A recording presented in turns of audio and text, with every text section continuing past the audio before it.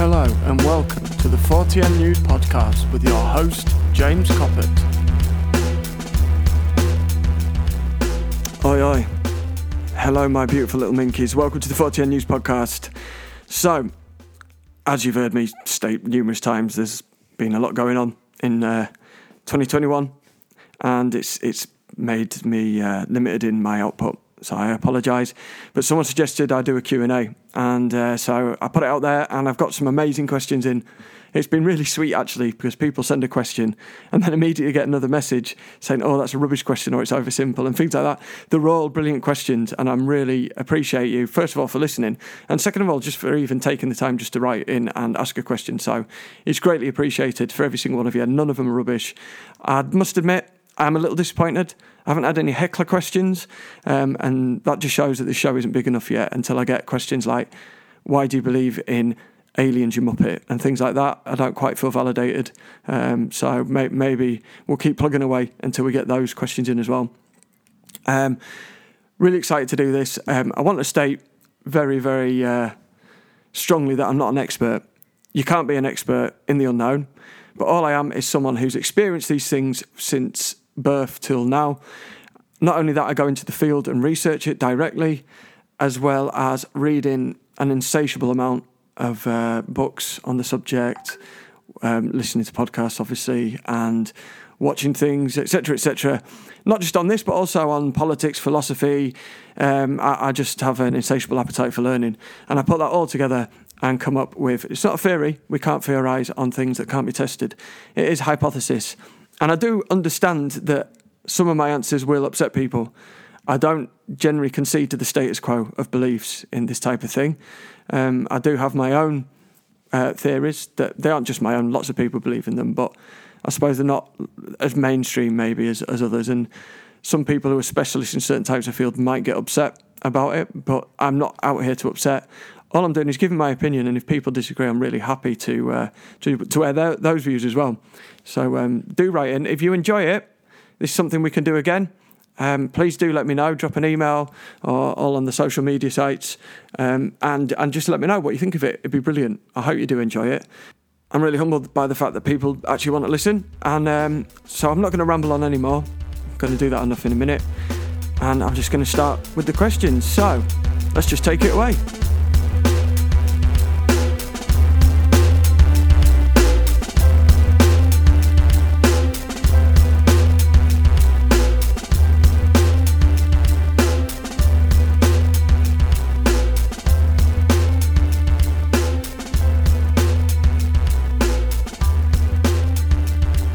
Just got messages through.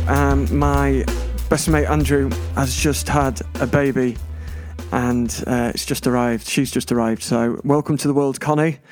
Your first shout out on a podcast within a few minutes of your life. Not bad going. And much love to Andrew and Chang. Many congratulations. Can't wait to meet my new goddaughter. So welcome to the world. It's not a bad place on the whole. There's a few idiots, but most of us are doing all right, to be fair. Anyway, I always ramble on. On with the questions. Obviously, I've got a lot of questions about the imminent Pentagon UFO report. So the first one's regarding that. So this question is from Adrian, who runs an amazing graphic design company called Electric Angel. Go and check them out. electricangel.co.uk. The guy's a genius, amazing graphic designer. Go and have a look. Question 1. Do you think the upcoming Pentagon report will contain any concrete evidence of extraterrestrial life? Brilliant question. This is a question that has been in the mainstream media a lot. My answer to that is no, I don't think it will.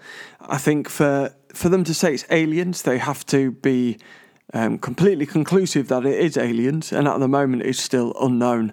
And so all it will specify is unknown objects, unknown craft. I just want to address the debunkers straight away, because the debunkers are already saying in the media, before it's even released, that this is foreign technology that's slightly more advanced that we're kind of experiencing now. I just want to debunk the debunkers straight away here, because first of all, those that are the experts of the military in the USA are saying that these craft that they're seeing are between 10 to 100 years. more technologically advanced than the USA is at the moment. Now, there is potential that some countries could be more advanced than the United States, but that would only be by maybe 1 year or so. And we can tell this, we can measure this quite easily because it's reflected upon in the market. So wherever there's technology that has been kind of created within use of the military, it then also gets used to see if there's any commercial value within that. And I don't look at, say, Huawei phones in China and see much difference between that and the phones within the United States are producing, or South Korea is producing, for example. Now, unless they're suppressing the technology, but this is unlikely for this very reason. First of all, if you've got some new technology that is marketable, say, for example, a new battery that you charge for 10 minutes and lasts for a month, that generates revenue. If that's sold all over the world and it's your country's companies that have developed that, that's a massive increase in taxation revenue, which in turn then further funds the military to then further advance its technology. I can't say that word tonight. Technology's output and creation and research, etc., etc. So the fact that we aren't seeing any countries being far more developed within the market is proof to me that there isn't. And if they are, they're not going to be that far advanced. I mean, 10 to 100 years more advanced is extreme, especially with how fast technology is developing. I mean, if you look at technology 10 years ago, just from what we know, even in terms of, your iPod to Spotify to anything like that, even how more advanced cars are from 10 year ago models, it's very unlikely that another country's managed to develop that quickly. So I think that can just be thrown out. What do I think they are? I'm going to hold my own judgment until I know more, as I like to do. There are, if we look at some of the research at Skinwalker Ranch, we know that people have seen portals appear with these objects kind of coming through and portals closing again. Sometimes, with one example, it was night and it was daylight when it came through. Not daylight, but they looked in the portal and could see daylight. So I think this is really interesting, and we have to kind of look at these different aspects, because is it interdimensional? Is it time travel? Is it interplanetarily? I don't know. Is interplanetary an actual word, or have I just made it up? Who knows, right? I'm not going to go on because there's loads of questions and I'm rambling. But that's my view anyway, so I don't think it will. But if I'm proven wrong, I'll be really excited. There's also, obviously, there's so many conspiracies about Roswell that we could have bodies that are there, but I don't think the report will go into that. But we'll see. So we've got a couple of questions now from Nathan. Question 2. Why are the Pentagon releasing this now? This is a great question, Nathan. I haven't read anything around it yet, so I'm sure there's loads of conspiracy theories that we will probably come into on later shows. But for the moment, I'll just give you something I've really thought about, and I'll give you my kind of viewpoint. As you know, I've noticed that there's also been kind of celebrities each month over the past year coming out and sharing a story about UFOs or aliens and things like that. That seems quite purposeful. Also, the leaks, in inverted commas, have been occurring, which also seems very purposeful. I believe that we already know that the USA is expanding their military to also include a space military force. Now, we have a pandemic. We potentially are going into another recession. It's going to cost a lot of money, isn't it, to generate a space program. In order to do that and get the public behind it, there needs to be something that we're scared of. Because if we were just doing it for the sake of doing it, then the public might say, hang on a minute, there's more important things that we need to be sorting out in the country. However, if you have this technology from potentially another planet, another dimension or whatever, that is so far advanced that our current technology can do absolutely nothing to stop it, then it does make sense then, doesn't it, to start ploughing money into a Space Force, an intergalactic force, whatever it's called, to kind of try and counteract that and everything. So I believe it's as simple as that. It's a simple economic argument to try and get the public behind them, to get the public's backing, to allow them to plough more money into this next advancement in military kind of technology. Question 3. Why have they changed the name from UFOs to UAPs? So why have they changed the name from UFOs to UAPs? I think again it's down to economics. They want to be taken seriously, and we also know, previously the government we know this for a fact now, has tried to discredit UFOs and the belief in UFOs, and to make people look a bit silly and daft who believe in them. They've done really well with that, and for the past, past few decades, every time the subject's brought up on the news or a documentary, whatever, they'll always play the X-Files music, and they'll never interview kind of a scientist that might be interested in the subject or an astronaut. They'll interview some wacky guy with, green hair, loads of piercings and eyes that look in different directions while he's smoking a bong or something like that. So in order to be taken seriously, they've changed the name so it's almost like a separate subject. Because again, they want the public backing. They want their public to say, yeah, okay, start funding Space Force. So we're not going to call it UFOs, which is filled with all that kind of negative baggage that they've created in part. So by calling it UAPs, it makes it a bit more military official, doesn't it? And makes you start accepting and believing it a little bit more than this hotly contested and debated subject of UFOs, which has been going on for half a century or more. Question 4. Where has Bob Lazar gone? Yeah, I have to be honest, I don't know what Bob Lazar or Laser, whatever his name is I haven't seen any quotes of him in the media at the moment. I don't know where he is. He might just be in bed with a cup of tea and a biscuit. Who knows? He seems credible when he talks, but he's also been highly discredited by other people. But this is when all the conspiracies kick in and everything like that. Fascinating story that he tells, but I don't know. I couldn't tell you where he is. He's definitely in here with me. That's all I can say. Question 5. Have they cloned dinosaurs yet? I don't think they have cloned dinosaurs yet. They would have to get fresh DNA, which, as we've mainly just got fossils, I don't think that's a possibility. I know that they did have the potential to clone a mammoth after finding mammoth DNA within ice, and they could have impregnated an elephant. But then the whole debate of God comes in, that should you play God and reintroduce animals that have been extinct, blah, blah, blah, blah, blah. That's probably a whole podcast of hours of debate on its own in terms of philosophy. So to just quickly answer the question, no, they have not. The next question is from Origami Nick. So if you go on Instagram and Twitter and check out @Origami Nick, you won't be disappointed. The man is an absolute genius in terms of folding paper and things. It's mind-blowing what he creates. Question 6. What influenced you as a child? Were you always into this phenomenon? Thanks for the question, Nick. I'll be honest, I wouldn't really call it into the phenomenon. To me, it was something to be terrified of when I was little. My parents, I've been finding out more kind of about it as I'm speaking to my parents now as an adult.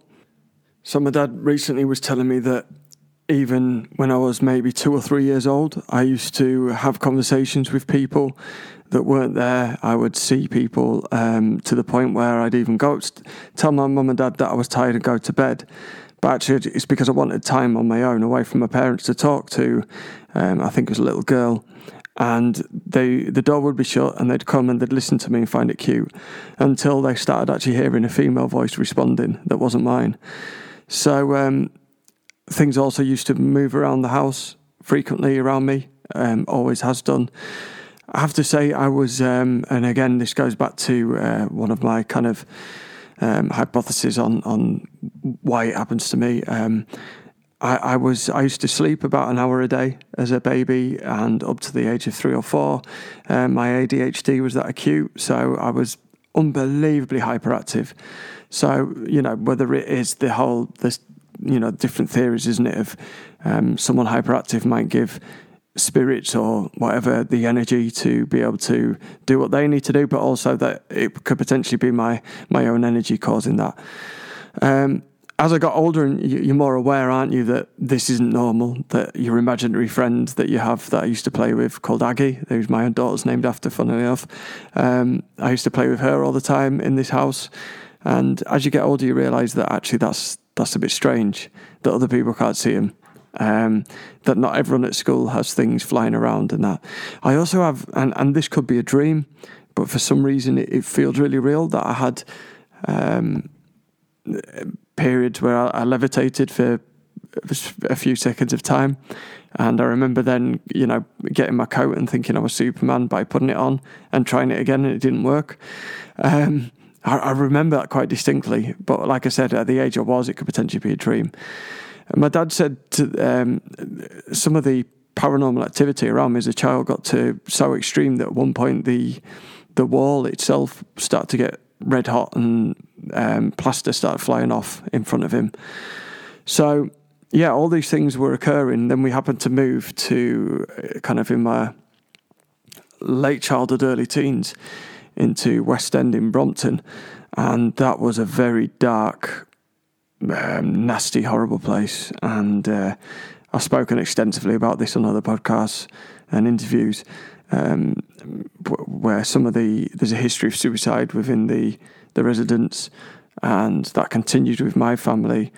All the typical things that that you get at these. I use the word haunting. But we're going to go into that later. But, like in terms of poltergeist activity, apparitions, swarms of flies, floods of water just suddenly appearing, all these things, knocks, the raps, footsteps as if they're running through walls, literally running across the ceilings, the trickster elements, all these type of things used to occur. And that was terrifying because it was very malevolent. You could feel it in the air. I didn't like it. My brothers didn't like it. My parents didn't like it. People felt suicidal. Both my parents felt suicidal. My mum attempted suicide.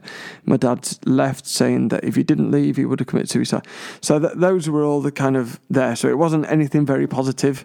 And although it was fascinating and interesting, and sometimes, I'll be honest, it was very cool. Like, if my friend was round, Matthew in particular, stuff used to really happen, and we looked up and things were flying across the room. That was entertaining. It was less entertaining when you're on your own, or some of it was quite kind of nasty in how it was. That wasn't as fun. And it could be terrifying, really, especially in the middle of the night when you're woken up by things happening and you're on your own in the dark. But as I've gotten older, certain things occurred and I started to enjoy it more, and I started to research it. I wanted to know why, first of all, it happened around me a lot, or why I would go in and be a catalyst in places where things did occur, it would occur more. And it's just, for me now, it's just highly entertaining. It's really interesting. If there is a place and I know that something's going to go off and go in, I don't go in scared. I go in really excited that I potentially might get some more answers, and it's just fun, isn't it? That's why there's so many TV shows about it. In terms of the UFOs, it's not something I've seen a lot of. I think I've seen 3 UFOs, which I suppose for some people is a lot. But this began, again, I was at primary school and we were doing a project with our teachers on the sensors. So we had to go out into the playground and we had to say what we could see, what we could smell, what we could hear, and all those type of things. And when the teacher said, "What can we see?" I said, "A UFO." And we looked up and there was this, it was this cigar-shaped, which at the time was really common. We're talking about in the 80s. So it was a cigar-shaped UFO. It was completely silver, the size of a very large jumbo jet, I'd say. It didn't have any windows. It was silver, metallic, smooth, with no wings and no tail. And it was just there floating in the sky. And so all the kids wrote about UFOs. And then I happened to enter a competition to design the school a new logo. I became the runner-up. I got a book token, and when I used my book token, after seeing this UFO, I bought I think it was Usborne's Book of UFOs for kids. I bought that and read that many times and found that absolutely fascinating as well. And again, it's all these things that are kind of the unknown and mysterious that make you just wonder. I like my life to be full of wonder. Getting the answers for everything is really good. Like, if I don't know the answer to something, I have to find it there and then. And that's, again, a very ADHD trait. It used to drive my fiancée mental because we'd be in the middle of watching a film and she'd say, "Who's that?" or "What was that?" and I'd have to pause it and find out there and then instead of just watching the film. So to have things that are completely unexplained and constantly searching for answers, I find fascinating. But it started as a child, but as I said, it was quite scary in those days. So the next question is off the brilliant Candy Godbold. So Candy's a musician, and I'm really chuffed that she's got in touch. So go check out Candy Godbold on Bandcamp and go and listen to. She's just put a new record out that's amazing. I'm just going to read it because it's too long to put into the old question app. So it says, "Hey James, I'm off to stay in an old mill at the weekend. There's rumours of a ghost in there. I'm scared but also excited to see him. Apparently an old mill worker. He hangs about in the stairwell but has been seen at the bottom of the bed as well. Last time I stayed there, I heard someone walking about. It was certainly someone walking and not just old house creaks, and these are in line with the reports that he walks up and down the stairs. Happened twice, half an hour apart, and it did give me the shivers. I'm wondering if I should sit on the stairs for a while to see if I can get some vibes. Do you often feel something in a place, a sort of vibe of someone who has passed on?" So, Candy, first of all, you'll have to let me know where this place is. I would love to go and stay myself and do a bit of investigations. If it's on the stairs and walking about, I would set up equipment and cameras to see if we can actually capture anything or if it is just the sounds. Do I get vibes and sound? So, yeah, I do go into a place and can tell if it's, and again, I put it in quotation marks, haunted, because what actually is a haunting and what isn't is something, I think it's one of the questions coming up, is up for debate. I don't necessarily believe that it is people of the past, but I do believe in residual hauntings, that sounds like what you're talking about. Residual hauntings, I would say, is the more traditional ghost as opposed to poltergeist activity, which I see as a separate thing altogether. So, residual stuff is amazing, and there is the kind of stone tape theory. There seems to be some evidence that where there is, like an old mill, it could be made out of sandstone, which has potentially a lot of kind of metal elements within the stone itself. Places like that, this residual energy seems to occur more. So what will happen is, again, if you go and stay in this mill in another 10 years, you'll probably hear the same footsteps at the same time. So the same kind of things repeat continuously as the same process, rather than it being an intelligent and interacting with you. One of my favourite residual ghosts is in Gainsborough Old Hall, which we went to visit. I definitely got vibes in there, but again, we'll come on to that in a second. But in particular, for hundreds of years, there's been an image of this lady in a Tudor dress. She walked down the hallway and then she turned right and went through the wall and vanished. And this is being caught on camera and being seen by, lots of different people, as I say, for hundreds of years.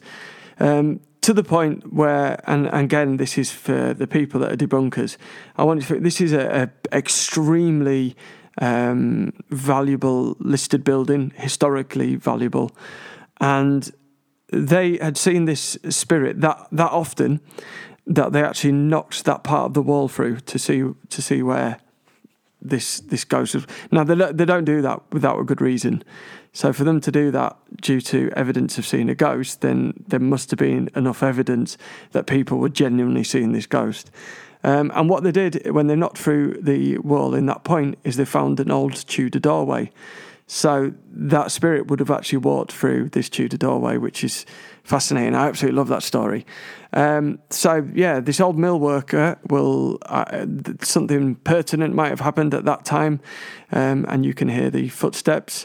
I imagine that it is residual. Residual means that it's just kind of continues on a loop. It's almost like a film or a sound can be heard. There's a certain one in the United States where on the same day, every single year, you can almost guarantee that you will hear footsteps and gunshots from an old Civil War building. These, I don't know if you can necessarily pick up residual energy. You potentially can. There could be a magnetic field, which is why we're seeing it or hearing it. I often do go into a place and say, something's happening here, and I'm right. When I used to work for social care, I used to go in a house and would pick stuff up and try and bring it into the conversation without being obvious, and people would start telling me things normally went on in the house. Why I can do that, I don't know. Mediums tell me that I am a medium, and if I train myself, I'll be able to do it. But what that is, I don't know. But again, I'm going to interview Pamela soon, and she'll be able to kind of explain more of that type of thing. I do think it's fascinating. I am still debating as to where that information's come from, but that is something I'll go into the interview with Pamela with, rather than going into it here. So Pamela is the real deal. But I've got different theories of where that information comes from. But we'll see. So that's going to be a fascinating interview. Oh, that made me jump. 1 sec, I'm going to stop the tape and investigate. Did you hear that?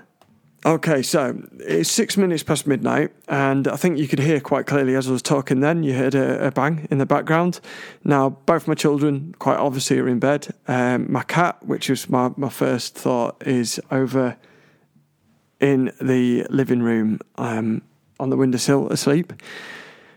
That it was in my kitchen, which is to the left of me, and there was a chopping board and a knife being thrown on the floor. Now, they were both on the worktop.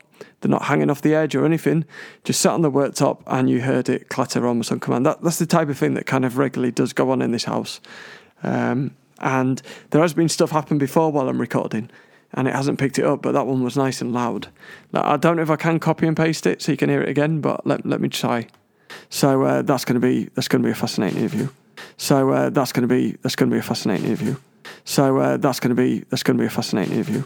So there you go, some live evidence of actual haunting. That's non-residual haunting, by the way, which is it likes taking the mick, to be honest.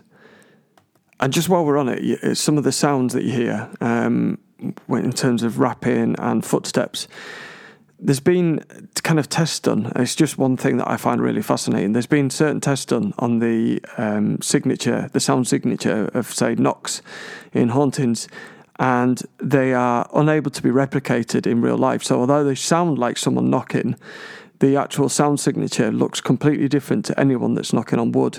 They've done experiments where they've knocked on all different objects around the house, and nothing can replicate the exact sound signature, which shows that it's potentially not even, although it's audible, it may not be created physically, which just adds another dimension to what these sounds are. But yeah, Candy, let me know, message me again and let me know if anything did occur and where it is, and I'd love to visit and check it out and try and gather the evidence and recordings of those sounds that you heard. That'd be amazing, wouldn't it? So the next question is from Lee. Question 8. Why do some people leave spirits and otters don't? And why are some people sensitive to them and others not? Really, really good questions. Again, I don't necessarily think it's the person. I think it's more to do with the environment. So where there's limestone, for example, or water flowing, we do know that there are a higher tendency to have these kind of residual ghosts. Also seems to occur where there's a big event, some traumatic experience. So Mia Dolan, in her book The Gift, she speaks about one where she kept hearing a boy falling down the stairs, screaming and like a crash all the way down the stairs. And it turned out this occurred on the anniversary of his death every single year, and it used to start happening on cue. I tell the story, a really good one, where my uncle came home crying, and my granddad asked him, what was going on? Why is he so upset? And he said that they were all in a car, and they came to a junction, they hit this girl, but they got out, they couldn't find a body anywhere, and they literally looked everywhere. So were shaken up, and they ran the police, and the police said, "Did it happen by the junction where there's the gap in the fence on this road?" And they said yes, and they said, "Don't worry, we'll send someone out, but a girl died there, a few years ago, and this keeps occurring." So I think where there's a big event and this massive burst of energy, potentially imprints on the space-time continuum is another reason for that. Also, like I said, it could be just imprinted within the environment itself and then replays as like almost a video loop. Light is energy itself, isn't it? So light could be a projection of that burst of energy bleeding through. Who knows? There's lots of kind of guesses out there. In terms of why do some people pick it up and others, I think some people are more empathic in general. The work that I do, for example, and my entire career has been about being empathic to others. I pick up on things quite a lot from people. Being in a room, I can feel it without even looking at them and responding to body language. I often will even pick up the phone and ring people when they're having a really bad time. I need someone to talk to just because I get the urge to. So I think that's one of them. I will get Pamela again to talk about this. This is a question I'll pose to her. She's more qualified to speak about that. I think some people are just more perceptive to the environment as well. So again, with my ADHD, my sense of smell, my sense of hearing is more heightened than other people. So it's more likely that I will pick things up just in general in a room, regardless of whether it's something like that. And as you know, I've spoken quite a lot over the years and done many interviews and quite a lot of research. Like I do aim to put a book together one time about neurodiversity, and it does seem to be like a lot of the mediums. What is that noise? That is my cat this time. I don't know what she's doing. A lot of mediums that I believe are the real deal that I've come across seem to be on the spectrum or neurodiverse in some sort of way. And I think those extra kind of senses are really heightened. We know that there are savant levels of people that are autistic or with ADHD where, Wesley Willis, for example, could look at a scene for 2 seconds and then he could get a pen and piece of paper and he could draw the number that was on the bus, how many windows were in the building, etc., etc. And those kind of perceptive skills seem to be a lot higher. I'm not saying every single medium is neurodiverse, but that I believe that there's a higher ratio, and I believe that is part of the reason why people can do that. And some people are just naturally empathic, some people are naturally perceptive, some people that have gone through trauma, for example, have to be perceptive to protect themselves and maybe more able to pick up different fluctuations in environments. So they're my kind of hypothesis. But yeah, other people have different ones, so if you're more interested, go and look at those. But yeah, that's my view. Great questions. Question 9. Does proximity to a football or commercial operation give a boost to community protection against aerosol transmission of viruses? Or have I missed something? Thank you. That question was from Tom. Look, mate, I do get your frustration. I've got a parent. I am a parent with SEND young people. And, to try and explain to someone who's autistic, who's very black and white and logical, that once we walk into a restaurant, we have to put a mask on. But the second we sat down, we can take it off again because it's not that risky enough that we have to wear a mask because we need to eat. But if they want to get up and go to the toilet, which is a few steps away, they have to put a mask back on and then they can take it off again. It's completely illogical. It's completely irrational. It makes no sense. And it's very difficult to kind of manage with that. In terms of the event with football, Look, I think they've done some experiments in terms of festivals and concerts and some of the football matches, and there hasn't been an increase. I think because it's outdoors and people are wearing masks, it's highly unlikely to be contagious. But I know we were in complete lockdown when footballers were allowed to get on a pitch and play together. And again, it defies all logic. I think they looked at the emotional response in terms of making people feel better within the countries having football back, and that outweighed the risk of spreading the virus, I guess. I was very glad that it was back. I have to be honest, it made a huge difference to my life as someone who's a huge football fan. But I do get that people aren't, and can understand why they are frustrated, especially, for example, if you're into music and you can't go to a concert. So, I do get it. It's been a funny old time, and these confusions only then fuel some of these false conspiracies that we keep hearing about, don't they? So yeah, I do genuinely get your frustration. I really do. Question: are we passing through a big learning? Thank you. That's from John, and I'm not sure if you're referring to the Great Conjunction that I spoke about in January's show. Now, I personally don't see any sudden advances in learning or development in humanity. I think there was an opportunity. It was almost like a pause where COVID and lockdown to reassess values and things. But it seems, if you look at, we're in a state of populist politics, and I think there's less learning. Without getting too political, I think people are really angry over certain things, and what they're angry at and pointing the finger at is incorrect. People are very angry about specific issues to do with COVID and all these different kind of political things that they're angry about. And yet the biggest killer, and this is my bugbear, and this is non-political, although it's very political. I'm not talking about party politics here. I'm talking very generalised. But my biggest bugbear is on both sides, left and right. They get really angry and they're pointing the finger at certain issues. And the biggest killer within our society is poverty. You know, with an increase in poverty, there's increases in domestic violence, increases in heart disease, increases in male and male violence, lower lifespan, increase in obvious child poverty. It's just a cancer of society, and we can fund the police less if we, reduce poverty because there's less crime.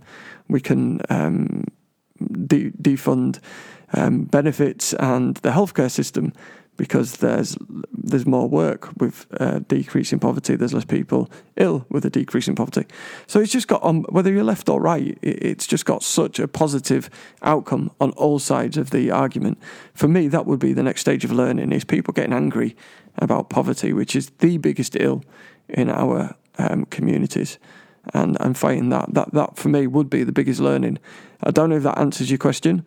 I think we're misjudged at the moment in terms of where we are in society. I don't know if anyone's read the books by Rutger Bregman, a Dutch historian. He says that we should be happy because we're actually in the safest time of ever in history. People think that there's terrorism and crime is higher than it's ever been, and actually less people are dying of war, terrorism, crime than ever before in any period of history. But it's reported more, so our perception is it's there more. So we're actually doing really, really well, and maybe there's learning in that and continue in that.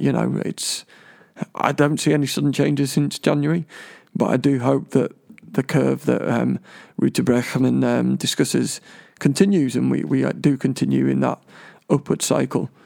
It gives us more, I think as well with the increase in technology, this isn't really Fortean, is it? But I'm going there anyway. If you look at, say, Amazon, for example, not to pick on them, but in terms of their technology in their warehouses, it's incredible. It's like something out of a sci-fi film, if you ever look at the documentaries about it. It's absolute genius. It's mind-blowing to look at it and how it works. Obviously, that's reduced the need for human workforce within that. And although, with Amazon's profits at the same, I would hope that they could potentially look at paying everyone a 4-day week and still maintaining the same wages.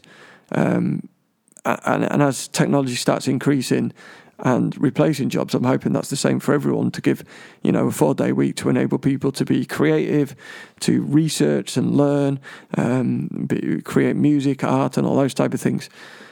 I think that's the next stage of our development as human beings, is to work less and use the technology we've created, not just in the hands of just the people that own it, but for everyone, to create a better society. Because, there are people that I'm sure, who are working non-stop, who, if they had an extra day, might solve some of the world's greatest issues. I've met people who, work in a factories of some of the greatest philosophers I've ever spoken to, for example.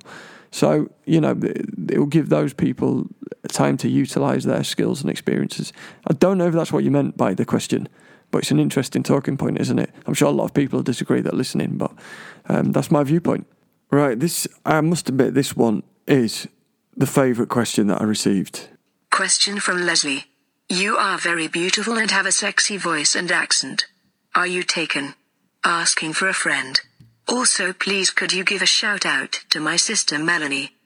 Thank you for the lovely compliment, Leslie, but I just want to check that you are on the right Instagram page, yeah? It's the 14 News Podcast Instagram page. Are you sure have you got your glasses on? I'm not sure. I do get a lot of emails about my voice, especially from ladies in America. But the reality is, those people that hang out with me every single day, I do show them those emails that compliment my voice, and they do laugh because all they want me to do is to shut up for a minute. I'd start a podcast because people are so sick of me getting all excited and talking about this stuff to them. So, yeah. And of course, I'll give a shout out to Melanie. So, hello, Melanie. Thank you so much for listening to the show. I greatly appreciate it. I hope you're well. And this is your shout out. And as for your actual question, at this moment, I'm not taken, sadly. I am taking some time to find myself on a journey of self-discovery. That's where I am at the moment. Question from Connor. Do you have any decent theories or 40 news surrounding the Whitby, Goathland, North Yorkshire moors? Is there any good reading material you could recommend? First of all, I just want to thank Connor for his lovely email. The day I was having, I read it at night, and it really did.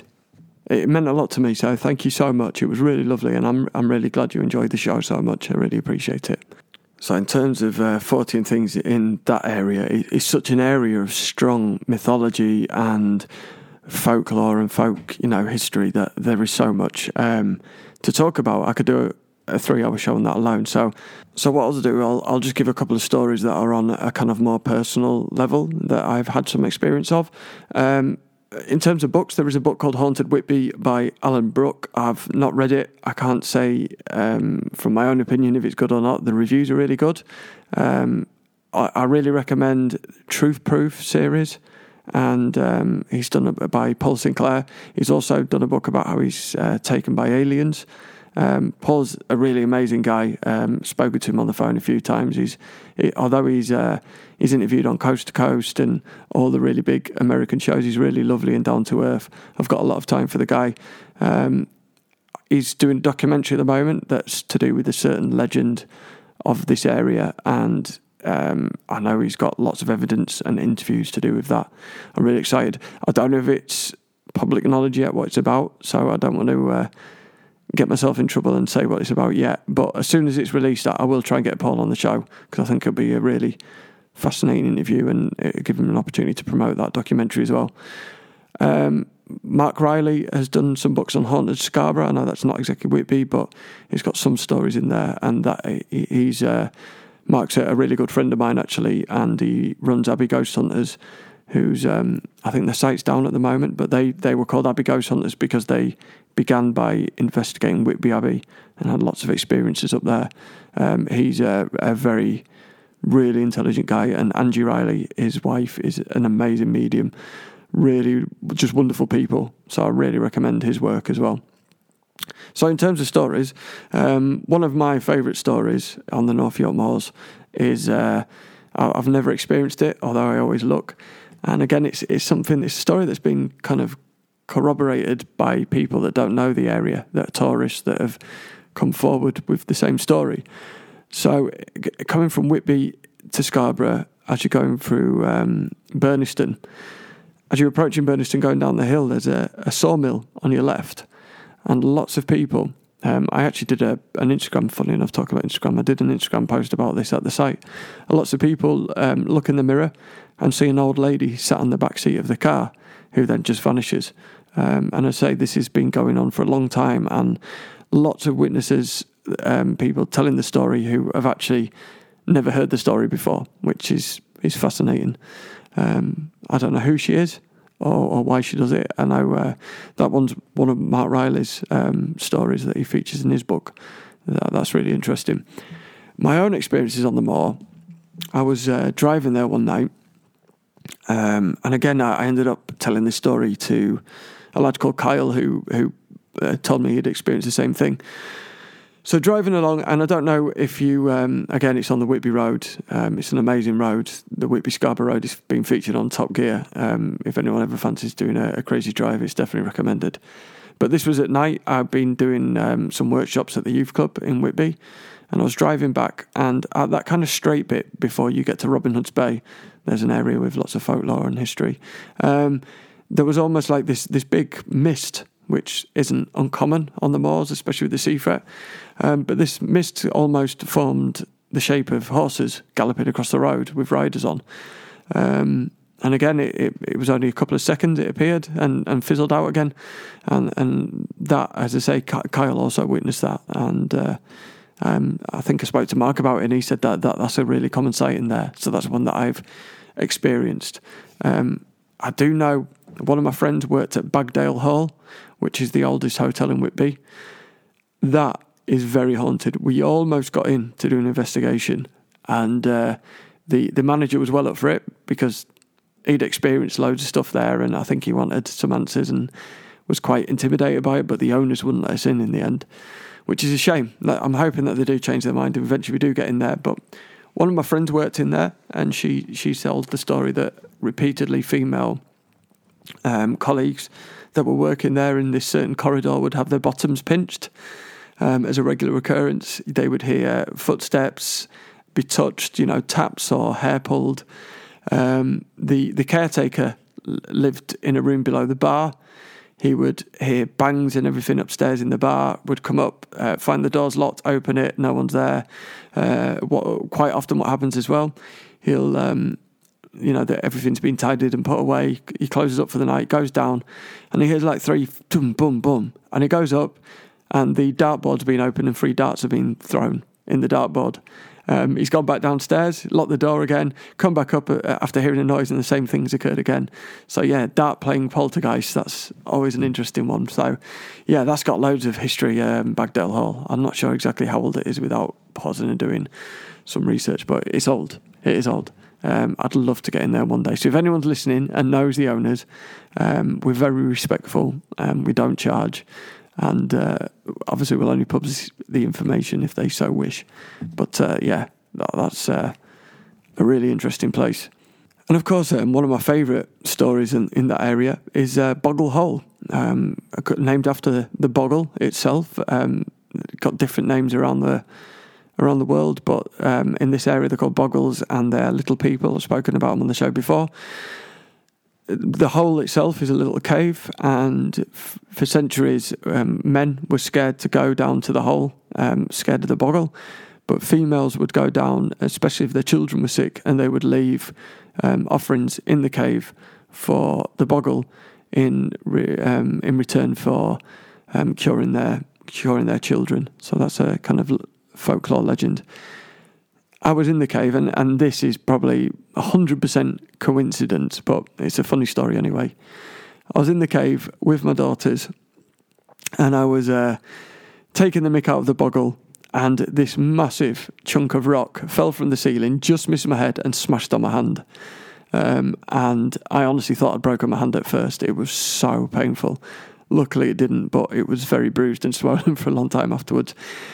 Even though it's 100% coincidence, it's probably me talking that shook the top of the cave and caused the stuff to fall just by vibrations and echoes within the cave. I still do not take the mick out of the boggle whenever I'm in there anymore. That's for certain. There's also lots of stories in Whitby itself from the people discovering smuggler tunnels within their homes after hearing noises and things. So there's one in Scarborough actually at this really old pub. And this is just a perfect example of that I know is a really true story. And they kept hearing knocks and footsteps and people talking behind this wall, what they thought was an empty wall, and they knocked it through and they found an underground passage that went down into the harbour area of the sea. There's loads of stories like that in Whitby. as well. Loads of people discovering passages and, smuggler holes after hearing strange noises, probably residual in the night. So, or, if you're looking at a more rational explanation, these tunnels could be filled with rats and all sorts that people hear, but it's interesting nonetheless. So thank you so much for getting in touch, Connor. As I say, your email really touched me. Have you got any experiences in this area? If you have, let me know. That'd be really good. Question from Ian. How big is your minky? Okay, I did promise to answer every question. Look, I'm nearly 6'3". Everything's in proportion. What I always say to everyone, bigger than average, but not so big it hurts. How's that sound? Question from Andrew. Do you think the pyramids are man-made? I'll be really honest, I don't know enough about the ancient aliens theory to kind of speak in depth about it. I do think they were man-made, but I also think there was help from, whether it's aliens or a more technologically advanced civilization, I don't know. There's some very interesting aspects to some of the hieroglyphics that suggest UFOs, for example. I'm also fascinated by the fact that in modern times we can't build the pyramids as they are, even with our technology now, which is mind-blowing, isn't it? So I do think there's just a lot more to the story than we're yet to know, but I don't want to just give a load of conjecture as to what that is, really. There is a theory that some scientists have put forward that the pyramids themselves have some sort of ancient battery mechanism within them as well, and I know they've also found a hidden chamber that they only just discovered as well, so there might be some more answers from that. So I do think they were man-made, but I also think there's a lot more to the story than we're yet to find out. I'm excited to find out. Question from Brian. I recently went to Norfolk. Are the flat earthers onto something? Brilliant question. This is from Brian. I don't want to say his surname without permission, but Brian's a professor, and he published his books are absolutely brilliant, but he's also done books on footballers and all sorts. He's an amazing guy, so thank you for your question, Brian. I'm half Dutch and spent a lot of time in Holland, obviously, and it's even more like Norfolk over there. Okay, the flat earth conspiracies, that I'm sure the people that are listening will also me loads of angry emails about this. I don't believe that the earth is flat. The simple point of that is if you go to the North Pole, the stars go in a I could get it wrong, but basically in one pole it goes clockwise and the other pole it goes anti-clockwise, which signifies that we're not flat and we are a sphere. There's also the fact that when I used to go to Seattle quite a lot and see friends over there, and when I flew, we flew in an arc because it was actually more efficient, whereas if the earth was flat, we just kind of go as the crow flies. So, no, I'm sorry. I do really like the flat earth theories, and I can see why some people get into it because of there are certain scientific aspects of it that really do make sense, but then there are other parts of it that completely just eliminate all the other arguments, really, to make it not a rational belief. Sorry. I know I will upset people. I said I would at the start, but yeah, that's what I believe anyway. Question from Emma. What do you think of the reptilian agenda? I read all of David Icke's books. Thank you for your question, Emma. I do find David Icke entertaining. I've seen some of his talks, but I have to be honest, I haven't really read his books, so I can't really comment too much. I do know about the reptilian agenda. I do know that there are certain beliefs that there are 3 different alien races, and the reptilians are the supposedly malevolent ones out of the 3 who are intent on doing us harm. One of them is supposedly protectors, and then the other race are the ones that are just kind of neutral in the whole argument. I don't know how much I believe. I need to have more evidence to obviously to gather my own thoughts around it. Do I think the Queen's a reptile? No, I think they're the royal family. I don't believe that there are certain reptilians that are part of this elite. I think that's just capitalism and how capitalism works. I think if there were this evil reptilian alien race that was far more advanced than us, they were doing it a lot more clever way than they are doing. That's my kind of evidence against that. It's something I have to look more into, to be honest. When I have time, I am interested in learning more. But I don't know, really. I don't know. Why haven't they made a move? Why, if they're so elite and powerful, are they trying to be humans instead of just saying, we're in charge, you're beneath us, do as we say, or you're annihilated? Do you see what I mean? It just doesn't add up to me. But like I said, I don't know enough to comment on it completely. I could read his stuff and completely change my mind, but yeah, that's where I am at the moment. What's your views on it, Emma? Email me, let me know. Question from Michelle. I really loved your interview with Lily. Have your other 2 children had any experiences? This is from the lovely Michelle in Canada. So a big shout out to Michelle. She's wonderful. Yeah, they have. Now, the reason I haven't done any interviews with them is it's been quite a negative thing. Lily's quite able to talk about it and feel at ease. Lily also...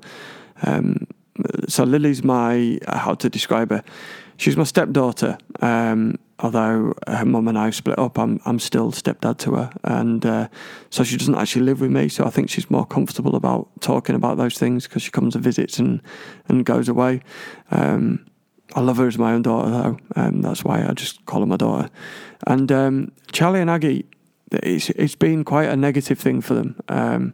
So Charlie, even at 16, runs throughout the house because he's had issues in seeing. Now, it's going to be really strange and sound strange.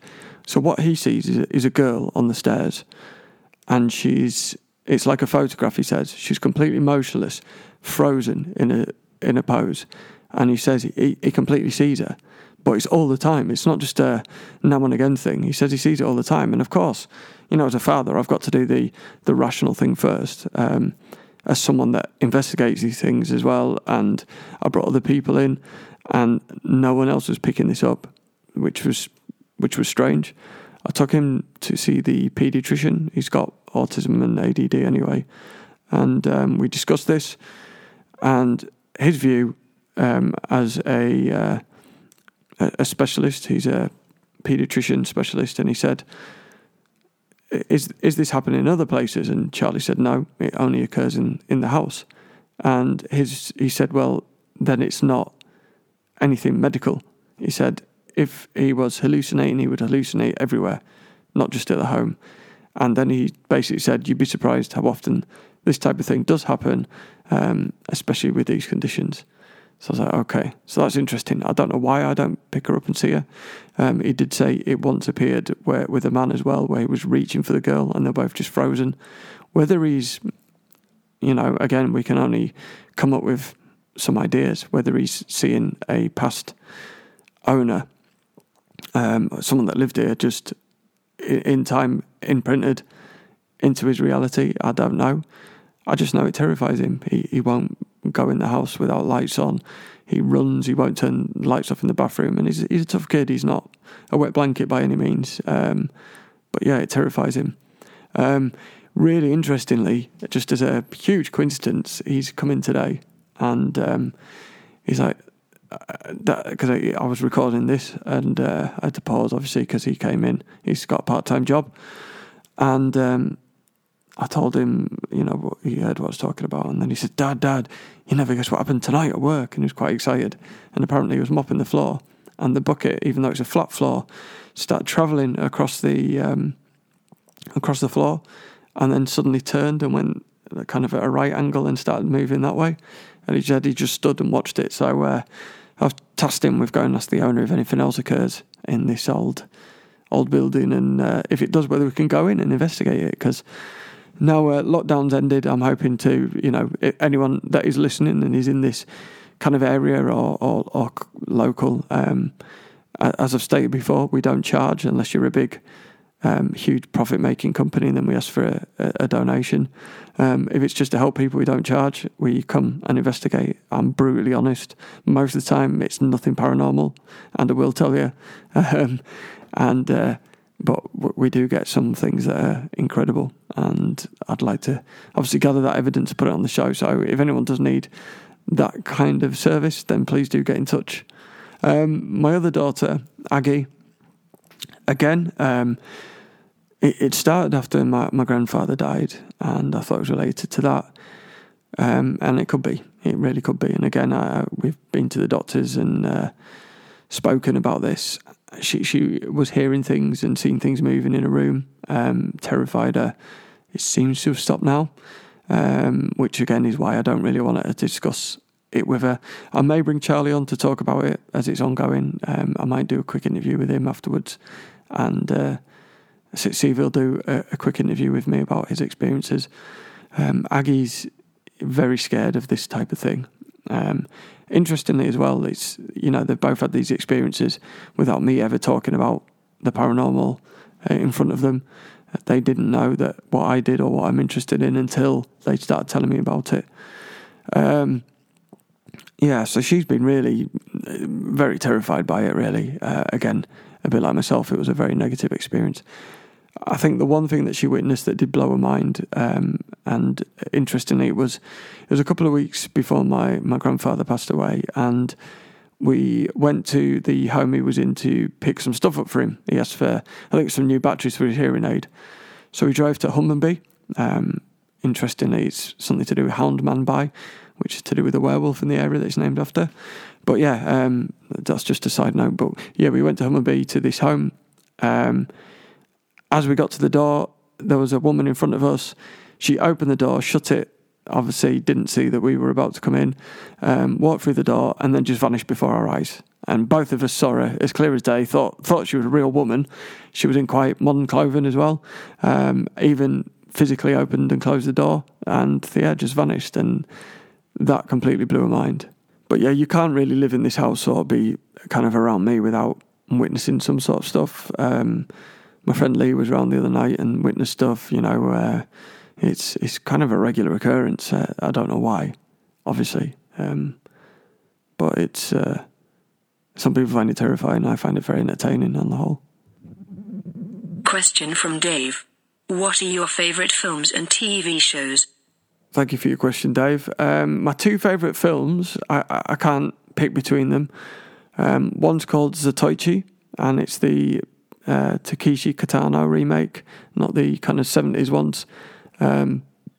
Japanese film about a samurai who, a blind masseuse who's this amazing samurai, and it's part of Japanese kind of folklore. It's an amazing film. It influenced Kill Bill a lot. I know it's one of Jonathan Ross's favourite films as well. Absolutely love it. My other favourite film is Old Boy, and the South Korean one, not the American remake. Again, just an amazing piece of cinema. I'm really into my East Asian cinema, so like Hong Kong, Japan, South Korea, especially those countries, Thailand, the Philippines, the horrors, martial arts, all those type of films. They're just, Infernal Affairs is just one of the greatest spy trilogies, mafia crime trilogies ever made. Absolutely amazing. So really into that. I do watch a lot of films. I say I love horror, but on the whole, most of it's absolutely rubbish. I'm going to see The Conjuring 3 tomorrow with my ex. We've maintained a friendship, so I'm going through to watch that with her, going to have some dinner and then watch a film together. So looking forward to that. So I do like that. I also, for example, this week I watched a Mexican art house film. So I do just love cinema on the whole. TV shows, I think my favourite show has to be Vikings, which is on Amazon Prime. That is just, I love it. I love history and that. I love the Tudors as well. I loved Buffy the Vampire Slayer for obvious reasons when I was a teenager. A lot of the stuff in there, it just had everything, didn't it? It's a great show. There's not much I don't like on the whole. I do just like, quality films and TV. I don't really restrict myself, but yeah, particularly kind of that Zatoichi and Old Boy are just two of my all-time favourite films. If you haven't seen them, really recommend them. Zatoichi, as I say, it's based in feudal Japan about a blind masseuse who's this incredible swordsman. Old Boy is this guy, and he's he's suddenly kind of kidnapped and put in this room as a punishment because he's wronged someone and he doesn't know why or what for, which is more torturing than being in the room. And that's the first part of the story, and then there's a second part of the story when he gets out and he wants revenge for the person or the people, I won't say who or what, but that I've got revenge on him for something he's done. And it's just an amazing film. Definitely recommend it, both of them. The American one's all right, but the American one's maybe a 6 out of 10, while the South Korean one's a 10 out of 10, and it still goes by the test of time. Definitely recommend them, watch them. And if you do watch them, please let me know what you think. I'd be really interested to hear your views. And if you want to know one of my favourite horror films, Martyrs is a French horror film, and it's basically on the premise that if you torture someone continuously enough, they can enable them to speak to God. It's a horrible, nasty film, but it's mind-blowingly good. Question from Charlotte. What music do you like? Thank you, Charlotte. So musically, I don't really have any boundaries in what I listen to. My main genre, I suppose, that I listen to more than anything is hip-hop. In the early noughties, I was a fairly, I won't go into the story now, but I was quite a well-known rap artist myself.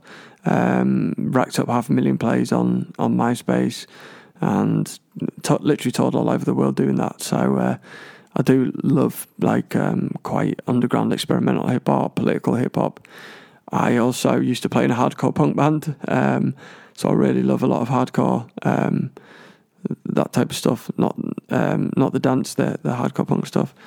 I don't have any boundaries, so if you listen, on my Spotify, I've got kind of French pop, all the way to opera to, indie rock. I do love, stuff like Phoebe Bridgers. Manchester Orchestra is the band at the moment I'm listening to more than anything. For a bit of Fortean related, their last album is about one of the fathers to the guys in the band who was a close friend to the guys, and he died and passed away, and it's their understanding of that, and the actual cover is their dad walking into the next part of the spiritual journey in life. And so that is a mind-blowing album, so I really recommend that, the new album by Manchester Orchestra. Just an amazing piece of just rock music, really beautiful. He's a great lyricist. They seem like really nice people. But yeah, I always say I like two genres. I like one genre of music out of two, and that's good and bad music, and I just like good music. Doesn't matter how noisy it is, how heavy it is, how pop it is. If it's good, I like it. As simple as that. I like it when someone's soul's reflected in the music. So I can't do like the X Factor thing where someone's just singing a song of someone else's that there isn't any meaning within that to me. But when the artists, like Bonnie Prince Billy, when I see a darkness, you can feel him within that. So I just love music. I really do. I listen to music all the time, and I don't like to restrict myself. This next question is from Gaz, who left this question on the 14 News Podcast Facebook page, so go and check that out. It's too long to put into the question robot, so I'll just read it out. What are your opinions on Tulsa's thought forms? I struggle with the kind of chicken and egg of the subject. The more awareness in various topics of the paranormal seem to, in myself at least, lead to an increase in said activity. Or is it simply a case of the old adage of buy a red Ford and suddenly you notice all the red Fords? To me, there seems to be a relationship between putting consciousness thought into a subject and that transpiring into an event, to the point I find myself not trying to think of things through a concern of doing just that. Anyway, be interested in your thoughts as someone with a vast, varied array of events. Brilliant question. And this is the one that I will probably upset the most people on that Into the Paranormal. So, yeah, the whole tulpa thing. It's really, for those that don't know what a tulpa is, it's if certain, for example, Slenderman's a perfect example where it was created in a competition, an online competition. People then start talking about tulpas online and tulpas. People start talking about Slender Man online, believing in Slender Man. It becomes part of the vernacular, and then people start seeing Slender Man in real. There's one, and forgive me, I can't remember where it is, but there was people made up a story, or I can't remember if they made up a story or dressed up as a vampire in this graveyard, and word spread about town. I think it was a practical joke, but people start believing that there was a vampire in this graveyard. And slowly, like 10 years later, people start to see a vampire in the graveyard. Now, that's the theory of the tulpa and how it works. I do believe this is very much an aspect of the paranormal, Gaz. I don't necessarily believe in ghosts. I do believe in the residual ghost that you see, and that's what I call a ghost, is that residual kind of spirit that does the same thing every time. When we're looking at the whole poltergeist experience, I think there's very much a cultural slant on it. I don't know if you heard my interview with the author S.D. Tucker on Poltergeist, but he's very much kind of put this out there, and I'm very much in the same kind of belief as him. So I don't believe you can create something out of nothing, but I do believe a lot of these paranormal experiences are a bit like a lump of clay, and whatever your belief is, then that starts to kind of manifest. So, for example, in the Native Americans believe that poltergeist activity is caused by a trickster coyote. Because that's their belief, I do think that things start moving around and flying around, and they will then see a coyote. That was me, by the way. If you heard that noise, that wasn't anything. That was me knocking something off. They will see a coyote then wander off. In the West, we really at the moment believe in ghosts and spirits. The Black Monk of Pontefract, for example, if people start believing there's a black monk, people will start seeing a black monk as part of that manifestation of their beliefs.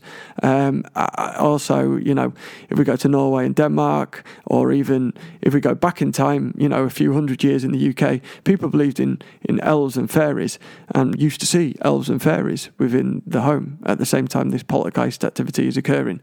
So I don't think it happens everywhere. I think there are certain spaces. I can't tell you why. I have absolutely no, even to guess why. But this house is one of them where I don't believe it's a ghost, so I haven't seen anything that's related to that. It'd be interesting if I told everyone that came round that it is a bear.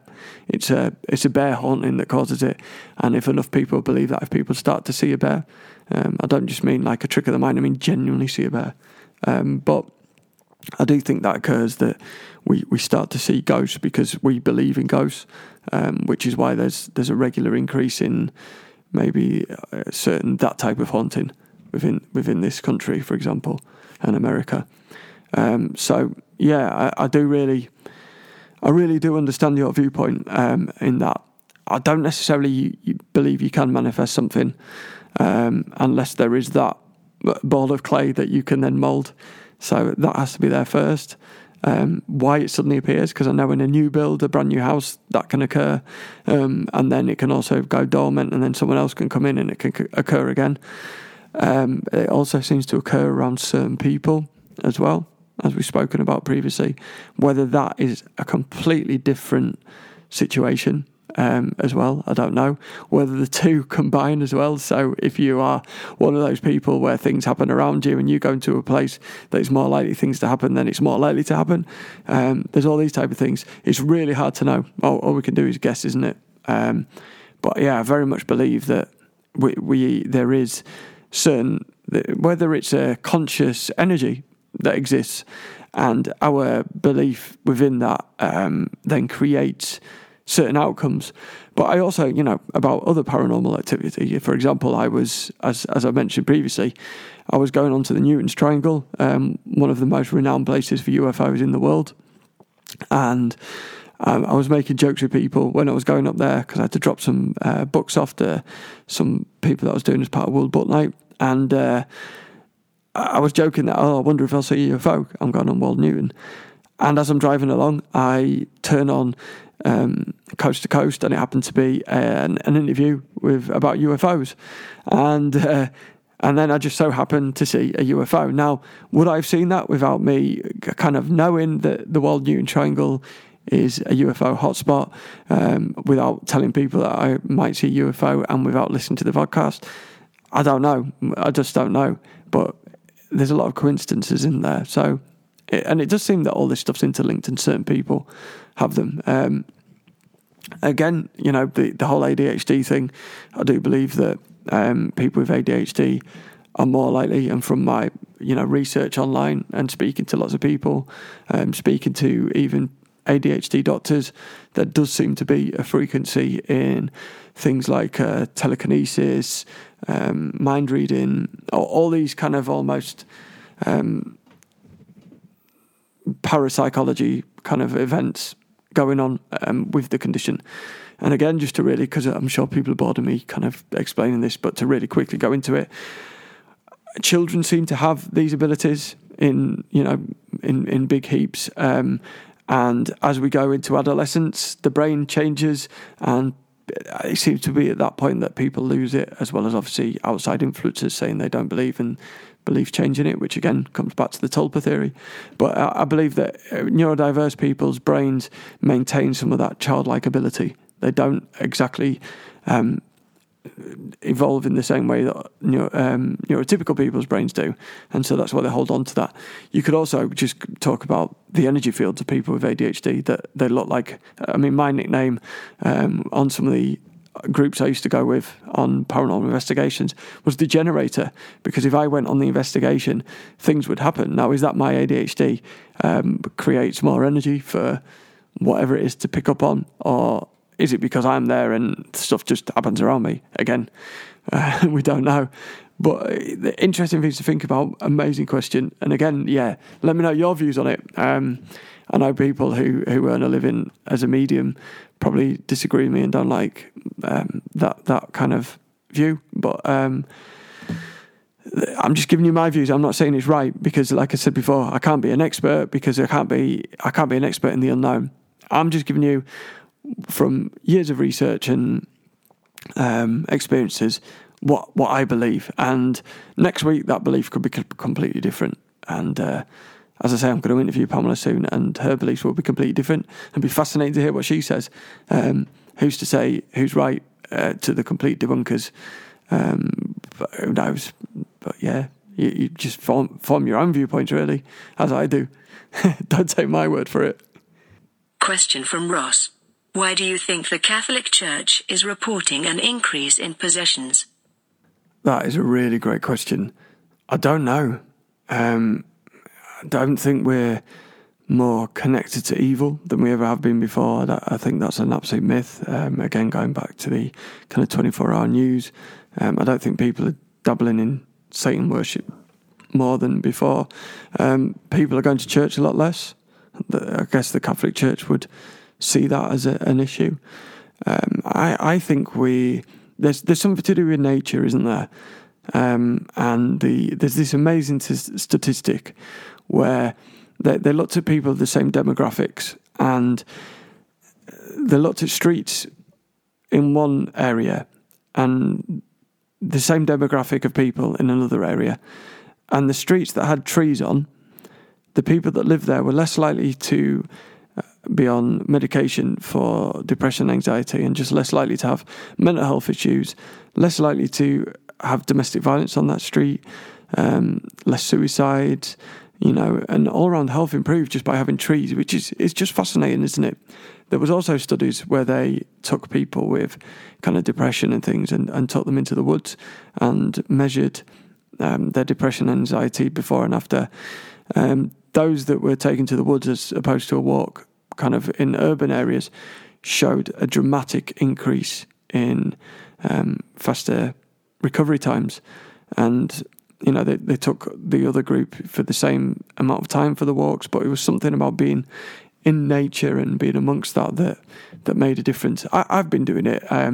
It's no secret that this 6 months has been pretty awful for me, and one of the ways that I've been dealing with that is just going out in the middle of nowhere and having a walking around and just kind of, I don't want to say being at one with nature, it's not hippie, but the difference you do feel just by being amongst trees is huge, and I do think there is some sort of spiritual connection to nature that we're lacking, and that disassociative kind of place that we're putting ourselves maybe creates a hole for other things to come into.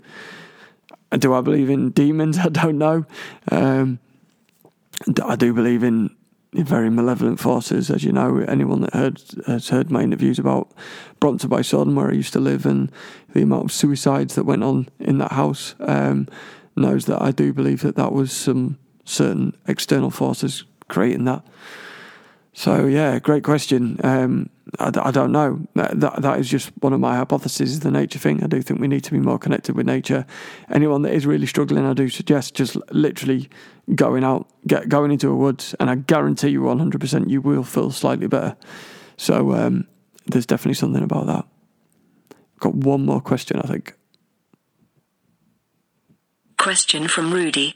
How fake do you think the TV shows are as someone that does paranormal investigations? Cheers for your question, Rudy. I've got to be really careful on this one because I know someone that actually does one of these paranormal investigation TV shows listens to the show. I'm not going to embarrass him, but yeah, shout out to you.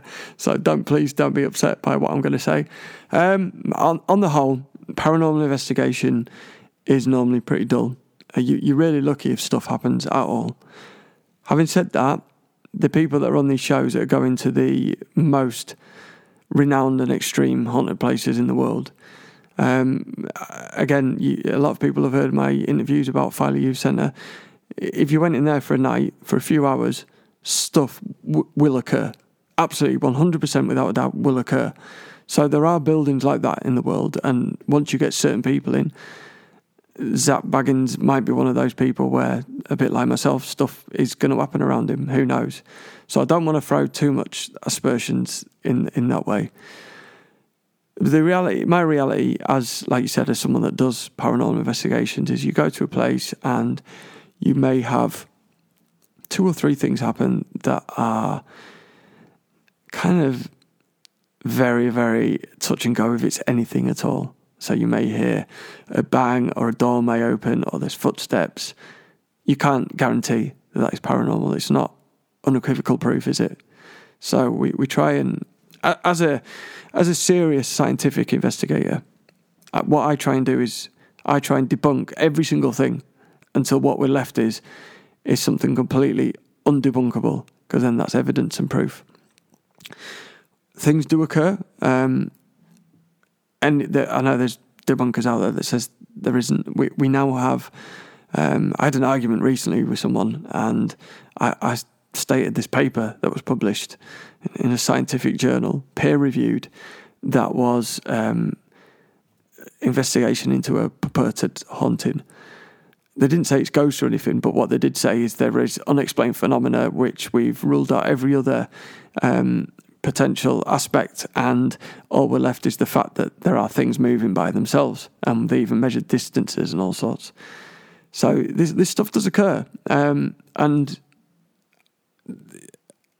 there are debunkers who would just refuse to accept that, and to me they're as stupid as those that have absolute blind faith and believe everything's a ghost. Do you know what I mean? I have respect for neither group really. I go in and there is just unexplained phenomena, and that's all I'm trying to create is unexplained phenomena, because I can't say, oh yeah, it's definitely haunted. All I can say is there's definitely unexplained phenomena in this place. But as I said, most places, not much happens. You will go in some places and some amazing things happen. You know, for example, Filey Youth Centre, we did an investigation, and we all, as we're walking out the room, the drums banged really loudly, and we also picked up an EVP saying we're going in there next, and then the EVP says in Old English on the recording, but not in real life, we didn't hear it, and what thou asked, in Old English. So there's no explanation. I mean, when I say the drums were hit hard and loud. There was no one in that room. I was the last person, and I was walking through the door at the time. So, there are stuff like that happens, which is mind-blowing. There are also nights where you go and literally, absolutely nothing occurs. Not even a tiny little tap, like the house settling. So that's the nature of the beast. And a lot of the time you go and you rule it all out. You go to a house where there's reported paranormal activity, and sometimes, quite often, it's sadly his mental health, or it's gaslighting by a partner in a negative, abusive relationship, dodgy electrics, things driving past that's causing the house to shake.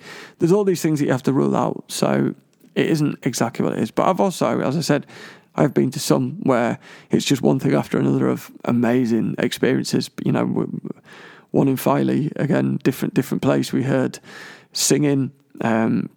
We were touched.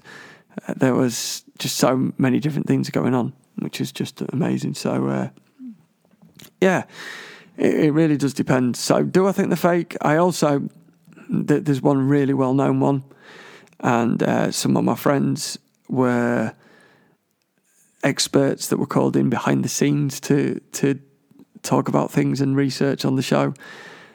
They set up a trap for a very well-known medium. This medium, in inverted commas, fell for the trap, and they gave him an anagram that's basically, this guy's an idiot or a liar or something, of the name of a spirit, and he went on air and said this name, so which proved that he didn't actually investigate and take that out of the ether. He just made it up. So I think to make a TV show, there is so much that goes on to make it entertaining.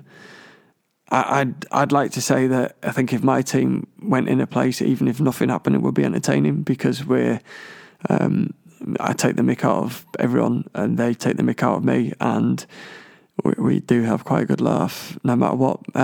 We just enjoy it, and I think but I think there must be stuff that goes on that isn't real, is my viewpoint on it. So apologies.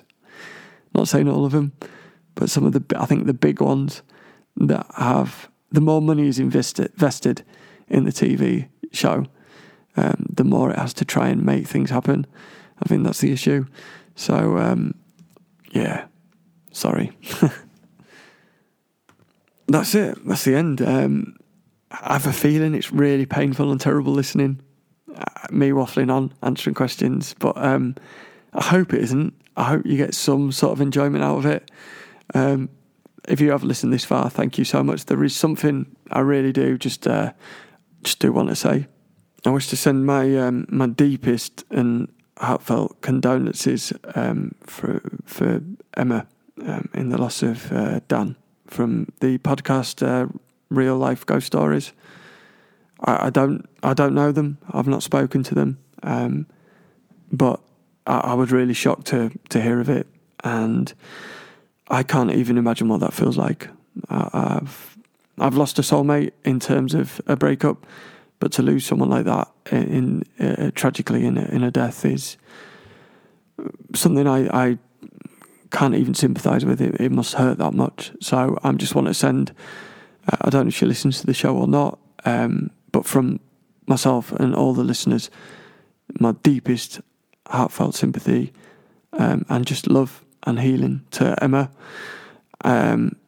What I suggest you do is, if they've got a website, same thing that Jim Harold did, is just ask people to go on and donate to Patreon, and or buy some merch off them or something like that, or just write a really nice review.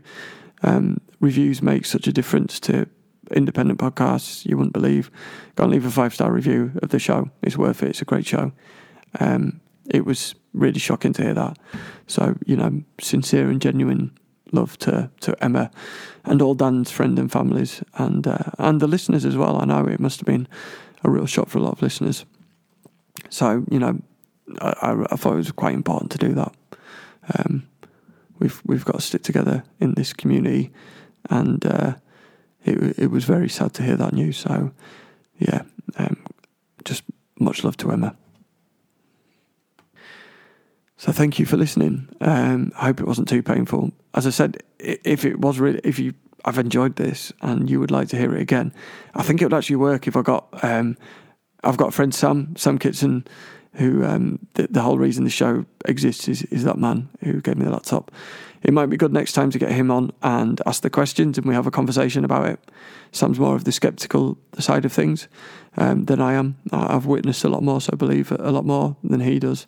But he's a very intelligent, fascinating guy, and it could lead to a more interesting conversation than me just waffling on. So if it's something you're interested in, please do get in touch. 410newspodcast@gmail.com. Let me know if it's something you want doing again. Also, as I say, Twitter, Facebook and Instagram, we're on there.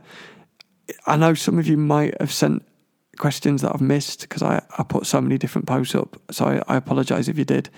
Send them again and I'll promise I'll answer them if it's just on a regular show. I will be putting out regular shows again. I keep saying it. I really do promise on my life it will occur. I just... My medication is evening out again. It's after midnight and a lot of sleep, so that's good. It's 5 to 1. I'm going to put this out and go to bed. As I said, I'll have a word with Charlie, my son, and see if he's up for having a quick interview about some of his experiences. Other than that, just to wish you all, I don't know where, there's people all over the world listening, but we're going out of lockdown soon. So things are getting back to some sort of normality, so I hope you're all well. If any of you do come in Scarborough, in where I reside at the moment, do get in touch. I'm happy to go out for a cup of tea. It was really lovely, actually. I can't remember her name. Was it Melanie or something? Emailed me offering me money to do a quick call for her sister for a birthday. I was like, I'm doing that for free. So I'm not a big show. There's this perception that this is a huge show. We have just hit something like 5,000 downloads, which is mind-blowing. But I'm not a big show. I am just me. I'm not a star. I'm quite happy to do those things because I appreciate you listening. If you're in Scarborough and you want to go for a cup of tea or coffee, that's great. Happy to meet people and have a chat. I work Flexi and I'd really like, I love the emails and everything I receive, so I'm really grateful. It's on me as well. So yeah, anyone's in Scarborough on a holiday and wants to get in touch and go out for half an hour and have a brew, please do. Otherwise, I know there's people all over the world. Just drop us an email. As anyone will attest, I do reply to absolutely everything. It might not be straight away, but I do. And just again, as always, sending you all much love. Many thanks for listening. Again, people asking about Patreon. Don't do Patreon, but if you want to support the show, leave a review. That's the best thing you can possibly do. Thank you so much. And... I am, as I said before, I'm single, so I'm not doing anything at the weekends. I will be starting to write the shows again and getting all that sorted. So, life is interesting at the moment, but we're doing all right. We're doing all right. So, as always, much love and thank you for your support. Keep safe and well, and speak to you all soon. Good night, guys.